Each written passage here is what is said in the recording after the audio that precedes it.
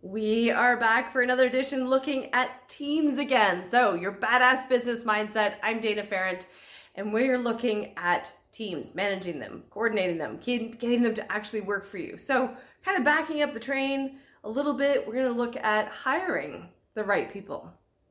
Okay, so I find, especially in the coaching and consulting world, you're dealing with a lot of people virtually, and hiring somebody virtually is actually a lot different than hiring them in person.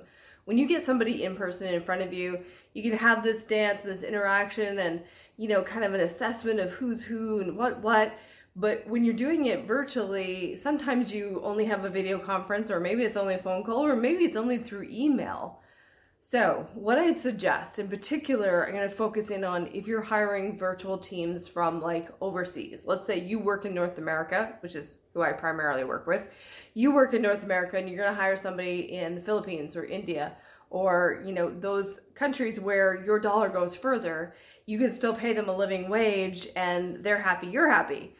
Okay, so you're going to need to manage your expectations and you're going to have to train yourself first and foremost on what it is that you want. You got to get really, really, really clear about exactly what you want done in that job and exactly the type of person that you're looking for, okay?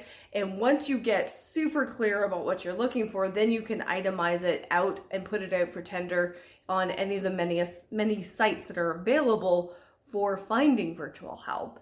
And now when you get into training them, it's also the same thing. In the beginning, you've got to give them smaller amounts than you would if they were in person, because if they're right there in person and they're working on the job, you can kind of look over their shoulder and, hold their hand a little bit. But when you're working virtually, you kind of have to give people small nuggets, little bits, oversee it, because I got to send it back. And you have to have that expectation that you're going to spend that time, working with them. So this is the mindset piece of it, is that you need to give yourself space that when you hire somebody, they're not immediately going to be in your brain, knowing what you want, seeing your vision, living your brand.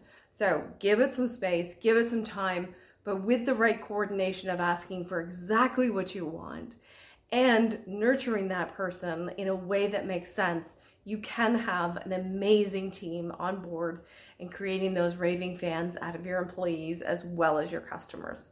I'm Dana Ferrant, and this is your badass business mindset.